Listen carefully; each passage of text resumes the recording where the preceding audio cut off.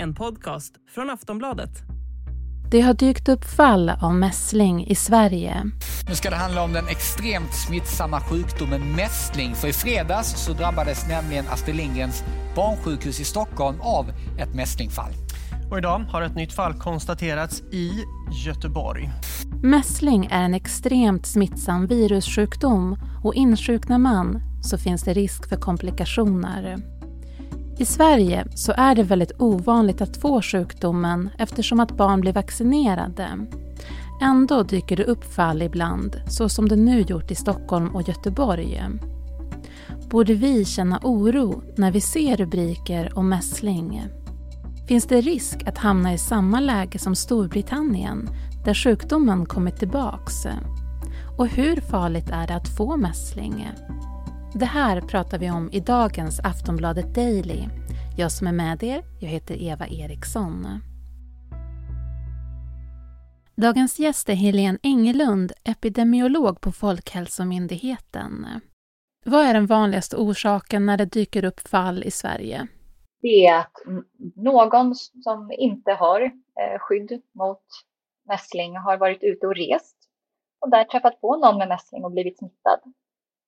Så nu för tiden så börjar alla fall och alla utbrott med någon som har smittats utomlands. Hur farlig är mässling som sjukdom? I de flesta fall så är sjukdomen inte farlig, men den kan vara väldigt besvärlig. Den ger ju oftast feber och ögonirritation, hosta och ett ganska stort utslag. Men i ungefär 20-30% av fallen så får man komplikationer, öroninflammation eller lunginflammation. Och ibland så kan hjärnan angripas och då kan man få hjärnskador eller till och med dö utav infektionen. Så även om mässling i de flesta fall inte är så allvarlig så kan det verkligen vara en allvarlig sjukdom. Och då är det hjärninflammation som uppstår i så fall? Precis, en hjärninflammation. Hur vanligt är det? Det är ganska ovanligt. Det är väl kanske 1 på 1000 ungefär som smittas. Och hur ser det ut när det kommer till dödsfall i Sverige?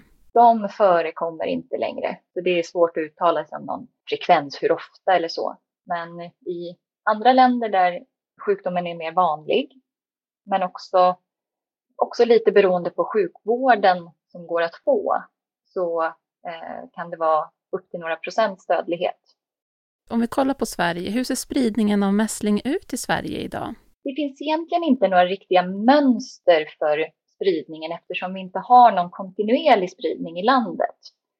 Alla fall börjar som sagt med att någon har smittats utomlands. Och sen kan det leda till att någon till smittas inom landet och att vi får små utbrott.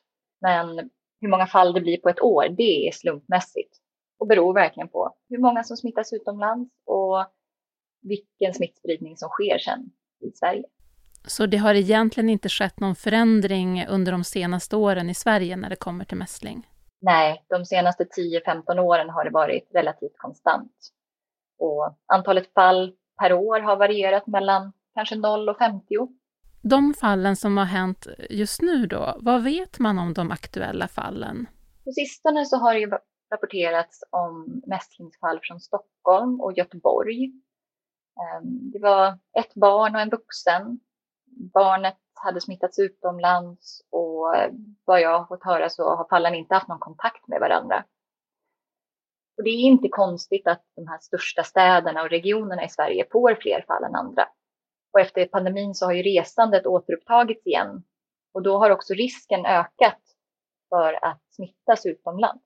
Vad är det man gör då när man upptäcker ett mässlingsfall? Det första man gör när man misstänker mässling så tar man prov för att bekräfta infektionen.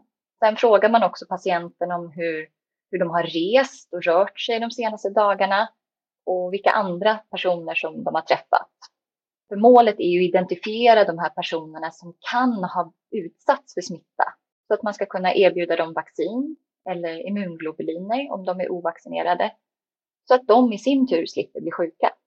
Och det är också viktigt att informera både de här nära kontakterna men också allmänheten om att det har varit mässlingsfall. För att på så sätt höja uppmärksamheten om sjukdomen. Så att personer som kan ha utsatts för smitta ringer vården först om de får feber, hosta och utslag. För om man tar kontakt med vården via telefon så minskar risken betydligt för att man skulle sprida smittan vidare. Just det, man ska liksom inte ta sig till vårdcentralen i första hand utan man ringer till vården. Precis, det är viktigt att kontakta vården via telefon. Antingen direkt till vården eller via 1177. För då kan de lotsa en direkt till en separat vårdmottagning så att man inte råkar smitta någon i ett väntrum. Vi ska strax prata mer med Hélène Englund.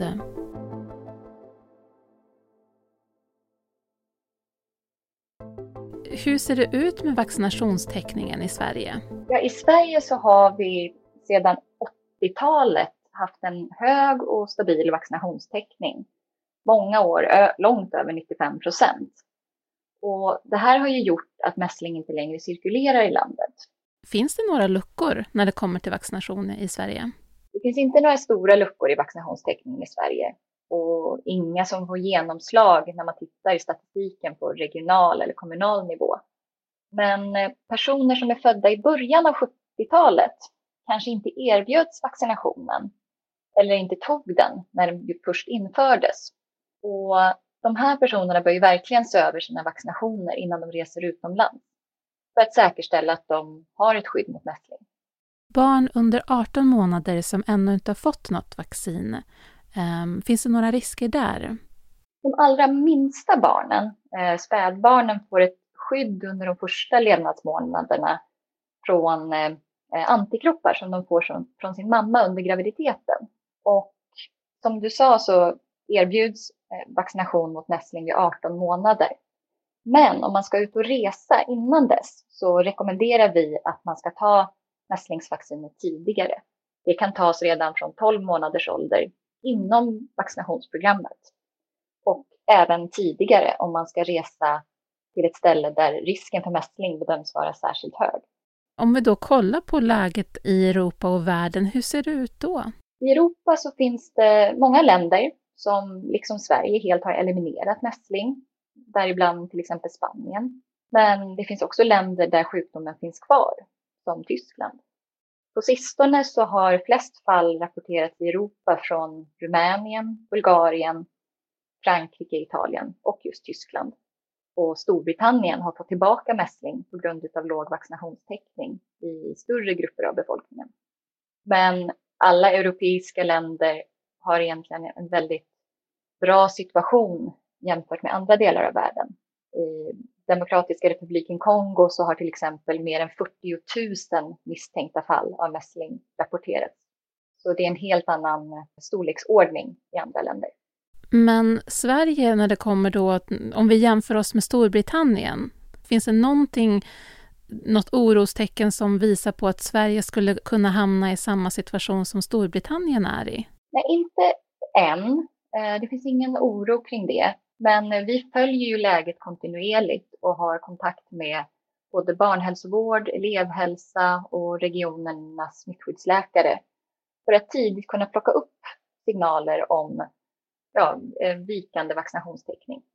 Om man kollar på statistiken just nu, håller vi oss konstanta när det kommer till hur benägna vi är att låta barn vaccinera sig? Ja, det finns inte någonting i vaccinationstäckningen som tyder på att färre skulle vaccinera sig eller så. Utan där ser både statistiken och den information som vi får från barnhälsovården ut som att det ser ut som vanligt och väldigt bra. Hur vet man som vuxen om man behöver göra någonting med sin vaccination, eller är man täckt om man har fått det när man var liten, eller vad är det som gäller för en vuxen så att säga? Har man fått 2 doser mässlingsvaccin, då har man nästan 99% skydd mot att insjukna i mässling. Som vuxen kan det vara svårt att veta vilka vaccinationer man fick som barn. Och om man inte kan fråga föräldrar eller hitta något gammalt vaccinationskort och tror och misstänker att man kanske inte är vaccinerad, så kan man alltid ta en spruta till. Och särskilt om man ska ut och resa. Då är man helt säker på att man har ett skydd. Finns det någon oro kring mässlingens utbredning? Inte någon alarmerande oro skulle jag säga. Men snarare en ständig vaksamhet. För till dess att mässling har utrotats i världen så finns det nämligen alltid risk att sjukdomen kommer tillbaka om vaccinationstäckningen sjunker. Och i och med att vi reser så finns det alltid en risk att man får med sig smittan hem. Så vården och vi alla behöver komma ihåg att mässling fortfarande finns. Det sa Hélène Englund, epidemiolog på Folkhälsomyndigheten. Efter att vi gjorde intervjun så kom besked om ytterligare ett fall av mässling i Stockholm. Du har lyssnat på Aftonbladet Daily med mig, Eva Ericsson, och vi hörs snart igen.